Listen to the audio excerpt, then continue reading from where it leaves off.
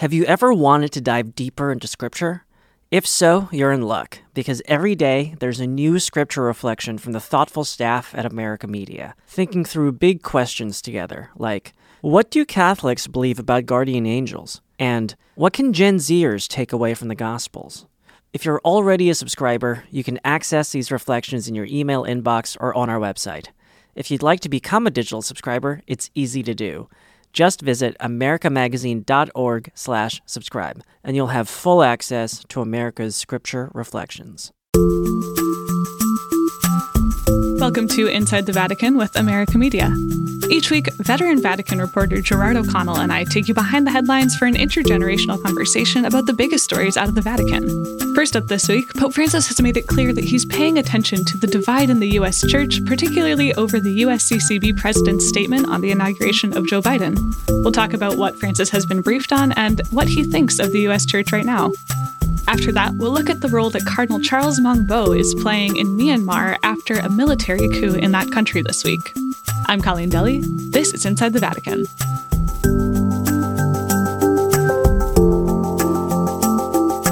Good morning from New Orleans, Jerry. Good afternoon from a rather grey sky over Rome, but we're in the yellow zone. If you remember last week, I told you we were in the orange zone. Now we're in the yellow zone, which means the restaurants and bars are open until 6 o'clock. Fantastic.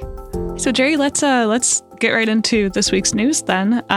Remember, last week we unpacked this controversial statement from the president of the U.S. Bishops' Conference on the occasion of Joe Biden's inauguration.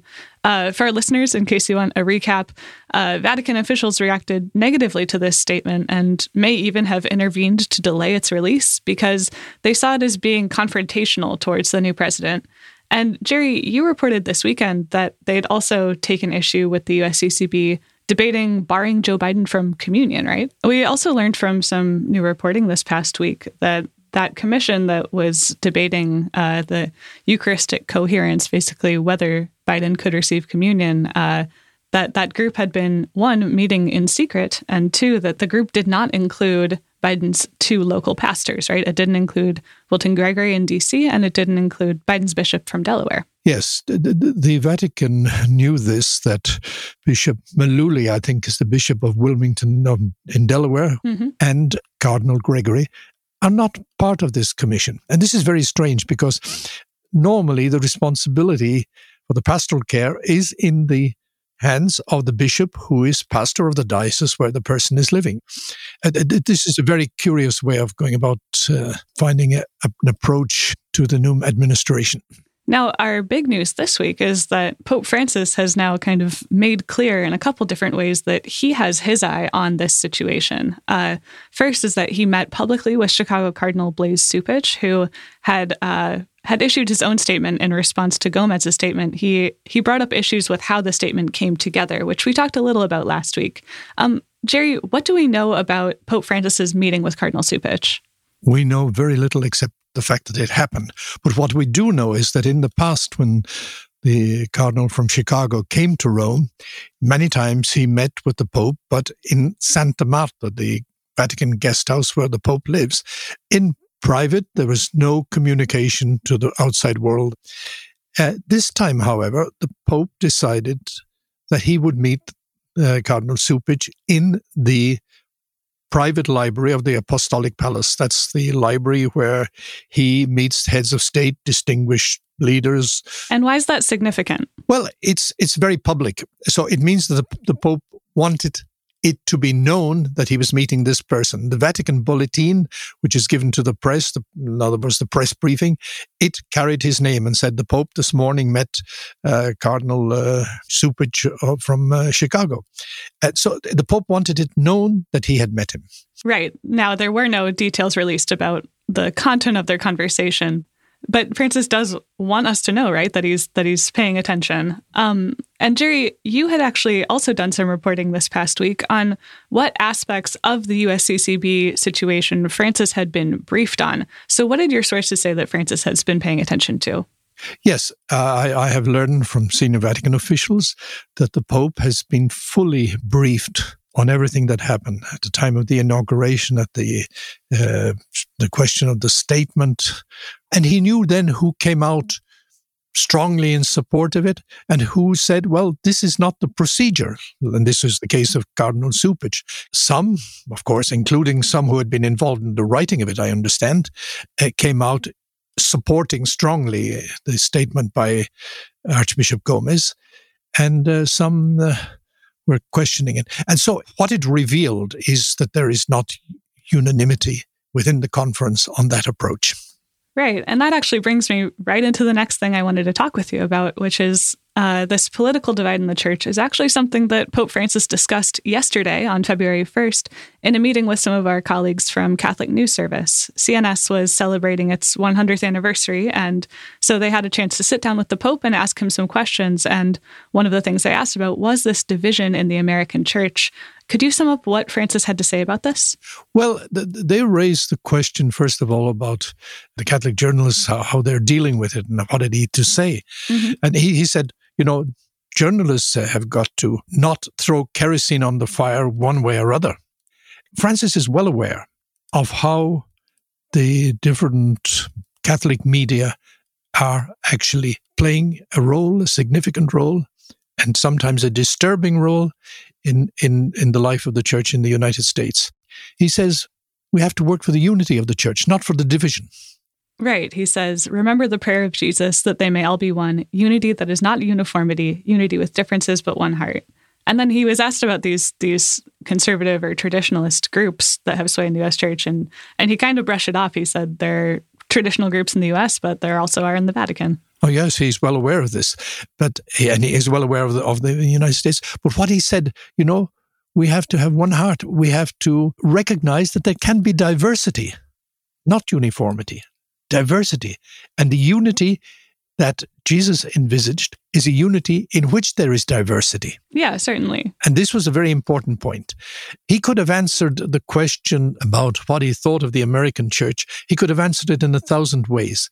And he I think rather skillfully, rather tactfully, he avoided going into the heart of the controversial issues of the moment, but he went to the broadest picture and said, we should have one heart, we work for unity.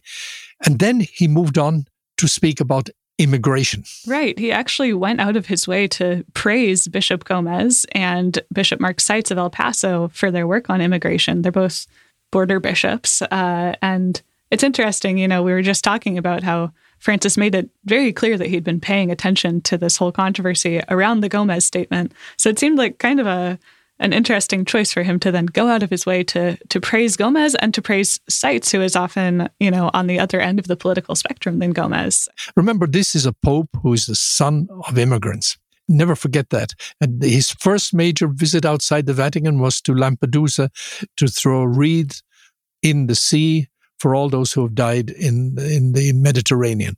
Yeah, that's really important for not just the U.S. church, but for the United States, right, where we are a country of immigrants. And that's a vital part of the American identity. And here's Francis saying, okay, I'm going to redirect the conversation from this division to something that I know unites all of you. I'm going to specifically highlight the work of two bishops who are, sometimes at odds. And he's pushing them towards unity by drawing their attention to the poor, to those on the margins. I thought that was a really clever decision. Look, Colleen, I've seen him in different countries saying, let us concentrate on the things we agree on. Mm-hmm. Let us collaborate on that. Let us build trust with each other around that issue. And then we can come to the more problematic issues later. Yeah. Jerry, I just want to wrap this up with one final positive point. This is how Catholic News Service ended their story about the meeting. They quoted Francis saying, I know you know its defects better than I do, but I look at the U.S. church with hope. So if our listeners want to read more about all of this, about the controversy about the statement, I'll link to our episode from last week, and I'll also link to Jerry's coverage of Pope Francis's meeting with Cardinal Cupich and the Catholic News Service story on their meeting. It was a much more wide-ranging conversation than we've been able to get into here, so recommend checking that out. Myanmar's military leaders are laying out conditions for a return to quasi-democratic rule after seizing power in a coup. In Myanmar, the armed forces have seized power and detained the country's leader, Aung San Suu Kyi, and other democratically elected figures. Troops are patrolling the streets and a nighttime curfew is in force, along with a one-year state of emergency. Myanmar today was supposed to be a step toward democracy when the parliament began a new session. Instead, the military launched a coup, and a Nobel laureate is now back in jail. For our second story this week, yesterday on February the 1st, Myanmar's military overtook the government and arrested de facto government leader Aung San Suu Kyi. They alleged that her democratic election in November had been plagued by fraud, and experts say that there is no evidence of fraud. Suu Kyi still enjoys widespread popularity there, but she's viewed also with suspicion around the world for not doing enough to stop the ethnic cleansing of the Rohingya Muslim in this majority Buddhist country. Now, we're talking about this week because on January 25th, as the coup appeared imminent, Cardinal Charles Maung Bo, who is the Archbishop of Yangon, Myanmar, he issued an urgent plea to Suu Kyi and her democratically elected government and to military and ethnic leaders, appealing to all of them to not try to solve the nation's problems through military force. And he addressed a whole bunch of things in this letter. But Jerry, what were some of the main things that he asked the new government for? Well, first of all, he congratulated the new government on this election. He wasn't buying into the story that the military were trying to peddle, that the election had been stolen, there was fraud. He wasn't buying that. The election was actually won by quite a large margin in favor of Suu Kyi. More than 80% of the voters supported Aung San Suu Kyi and her National League for Democracy. Mm-hmm. Secondly, he was saying, our history has taught us that military solutions do not resolve the problems of this country. It was very clear. Then he was saying we have to work for peace. He said, we've got a pandemic. We've got a major problem. We've got people who are starving. It's a poor country. And so he was saying we've got to address these problems. We've got to work together to find solutions for these people. And then he was saying, let us get together. Let us negotiate. Let us work out peacefully, non-violently a solution. Remember, Aung San Suu Kyi has always been a prophet of non-violence. She took like the Gandhi approach to problems. And even today, when she was preparing for prison, she knew she was going to get arrested. She wrote a letter and she said she wanted her people to come out and protest, not accept the military dictatorship, but she didn't want them to use violence. Mm-hmm. Cardinal Bo also called for the elimination of ethnic discrimination, which has obviously been a major issue in Myanmar. We've seen, this massive exodus of Rohingya Muslims, the burning of their villages in the Rakhine area.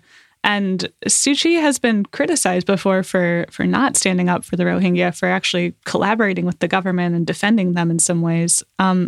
So how do you read Cardinal Bo's call for the elimination of ethnic discrimination here? First of all, remember Cardinal Bo is very close to Aung San Suu Kyi. Mm-hmm. She, in her heart, wants to resolve this. She's Burmese. The majority of the Burmese people don't relate well to the Rohingyas. And the military, when the military decide to go in, because among the Rohingya there was also some military resistance, the military used that to go in and use military force. She couldn't stop it. There was nothing. She had no power to stop them going in. What people criticized her for is when she went to the International Court of Justice in The Hague and defended. She didn't actually defend the military. She defended the action that what had happened. And people criticized her for this. She tried to go the extra mile with the military so as not to provoke what has now happened, the return to military rule. Because this country, since independence, has practically been under the military for about 80% of the time. Jerry, I kind of want to zoom out here and ask this question of strategy, which I feel like is just a question that we return to over and over, no matter what we're talking about. But, Cardinal Bo's statement, he kept stressing how much he and the other religious leaders who he was kind of writing this letter with wanted to work with the nation's civic and military and ethnic leaders on these points that you mentioned. And I found it kind of interesting. Pope Francis visited Myanmar back in 2015, in part to promote democracy there.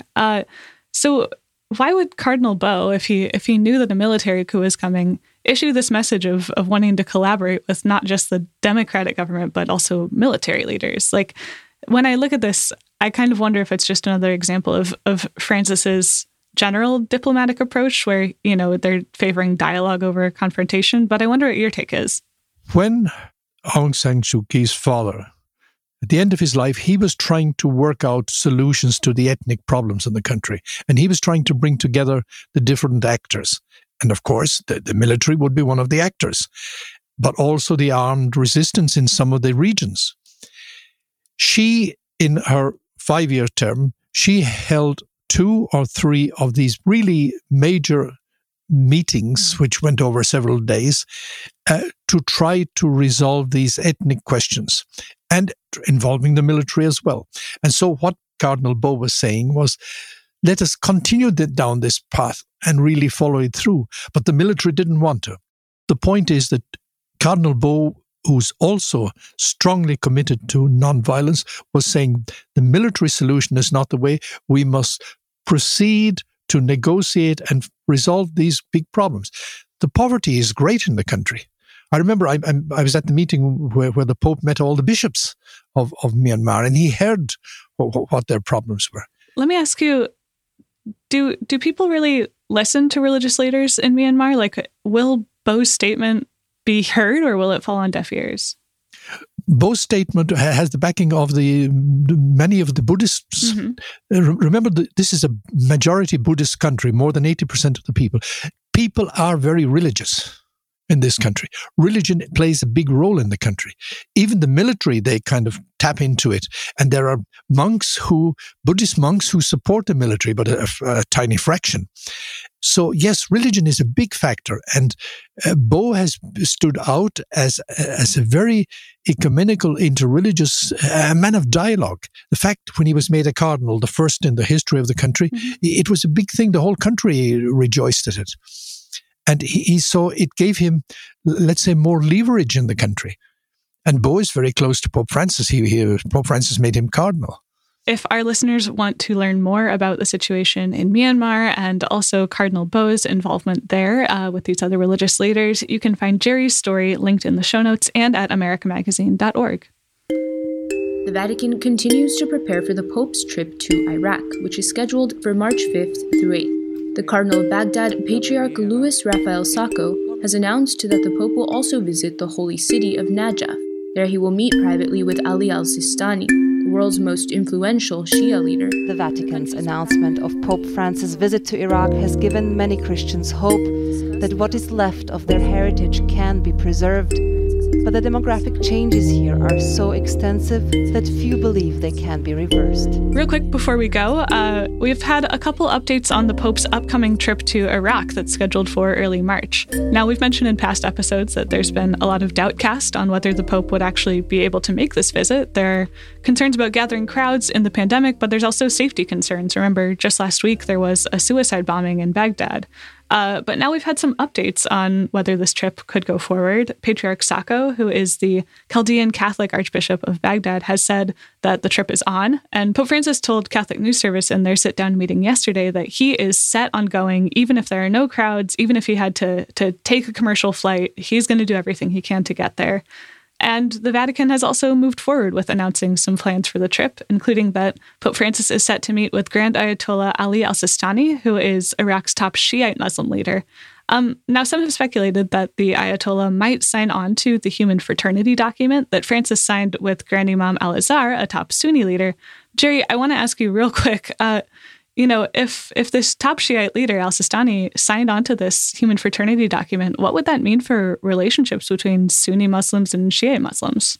Well, it's very important here to understand the significance. This is a major document because it's the first time that the Pope and leading Islamic figure have written something together. It's a document which is really, we're brothers and sisters of the one creator, one God. Mm-hmm. This was a big step forward from past pontificates' relationships with Muslims, and it also ended up being the basis for Fratelli Tutti. Yes, and already we know that, for example, in one very big Muslim Shiite scholar, because 80% of the Muslims are Sunni and about 20% are Shiite. Mm-hmm. And one of the big Muslim Shiite scholars in the United Kingdom has in fact come out supporting this document.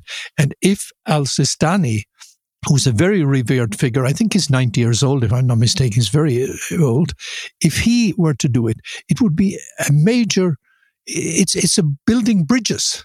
Because one of the tensions in the Middle East, as we see in the war in the Yemen, as we've seen also in Iraq itself, was the tension between the Shiites and the Sunnis. And if Francis can somehow help to develop the relations, it would be a major step. Francis is also doing a lot to keep up his relationship with the Grand Imam, the Sunni leader. They're supposed to appear together on TV on Thursday, right? It's the anniversary of the signing of the document on human fraternity. I remember I was there. I was right in front of them when they signed this document. It was not very far away because we were allowed to go in. And this really has had a major impact, and so much so that the United Nations General Assembly has approved that the 4th of February each year would be the World Day of Human Fraternity. Mm-hmm. And on this occasion, the Pope will participate in one of these virtual conferences. And at that meeting, they will also award a big prize for a person or a community or a group who has promoted human fraternity. It's a very big, it's really building moderation and really trying to deal with and say violence is not promoted by any of the religions. You cannot justify the killing of people from religion. Mm-hmm. Jerry, on that point of violence, let me go back to the Iraq trip with you. Obviously, there is so much risk involved in traveling to Iraq right now. Why is Francis so set on going? Well, Francis feels the people have suffered so much. Remember, the war in Iraq was in 2003, Colleen. It's almost 20 years ago. Mm-hmm. And people have been displaced. The Christians have been really decimated in the country. And in his meeting with the Catholic News Service, Francis said, I am the pastor of people who are suffering. I am the pastor of people who are suffering. That's how he sees himself. And he says, I want to go. If my presence can give them some comfort, give them some encouragement, then I want to be there. And he doesn't say it, but the subscript is, I'm prepared to take the risk. Everybody recognizes that there are security risks. Not just the COVID, but also security.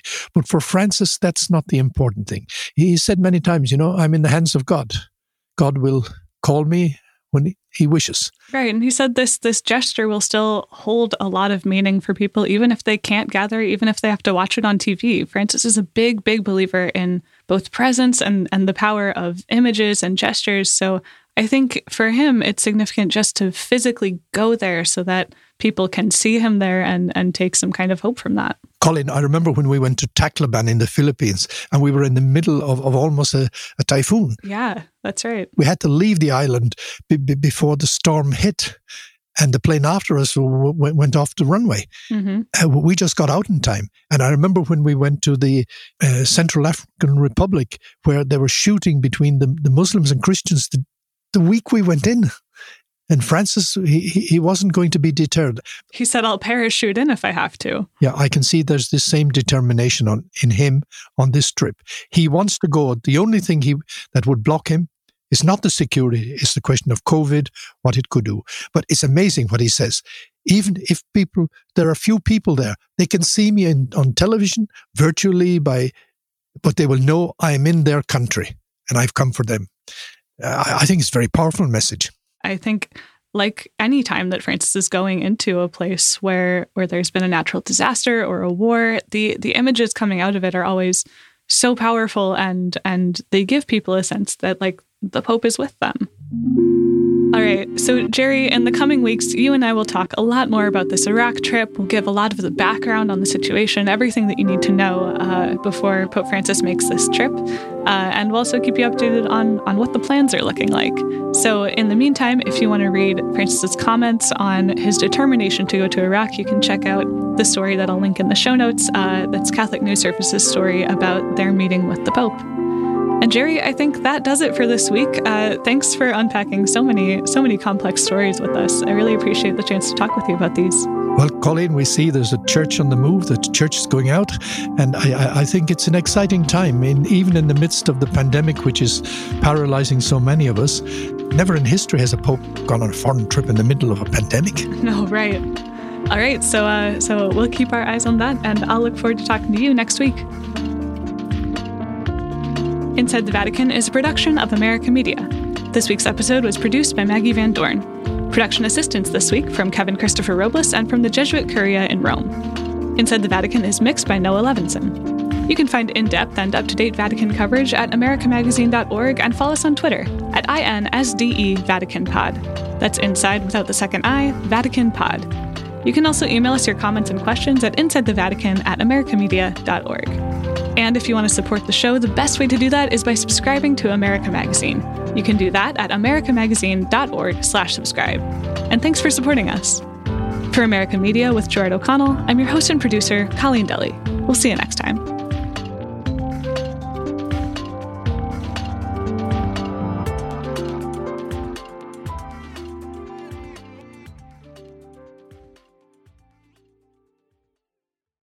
Have you ever wanted to dive deeper into Scripture?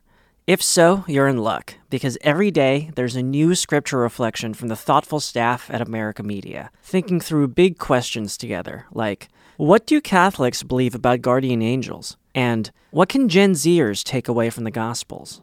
If you're already a subscriber, you can access these reflections in your email inbox or on our website. If you'd like to become a digital subscriber, it's easy to do. Just visit americamagazine.org/subscribe, and you'll have full access to America's Scripture reflections.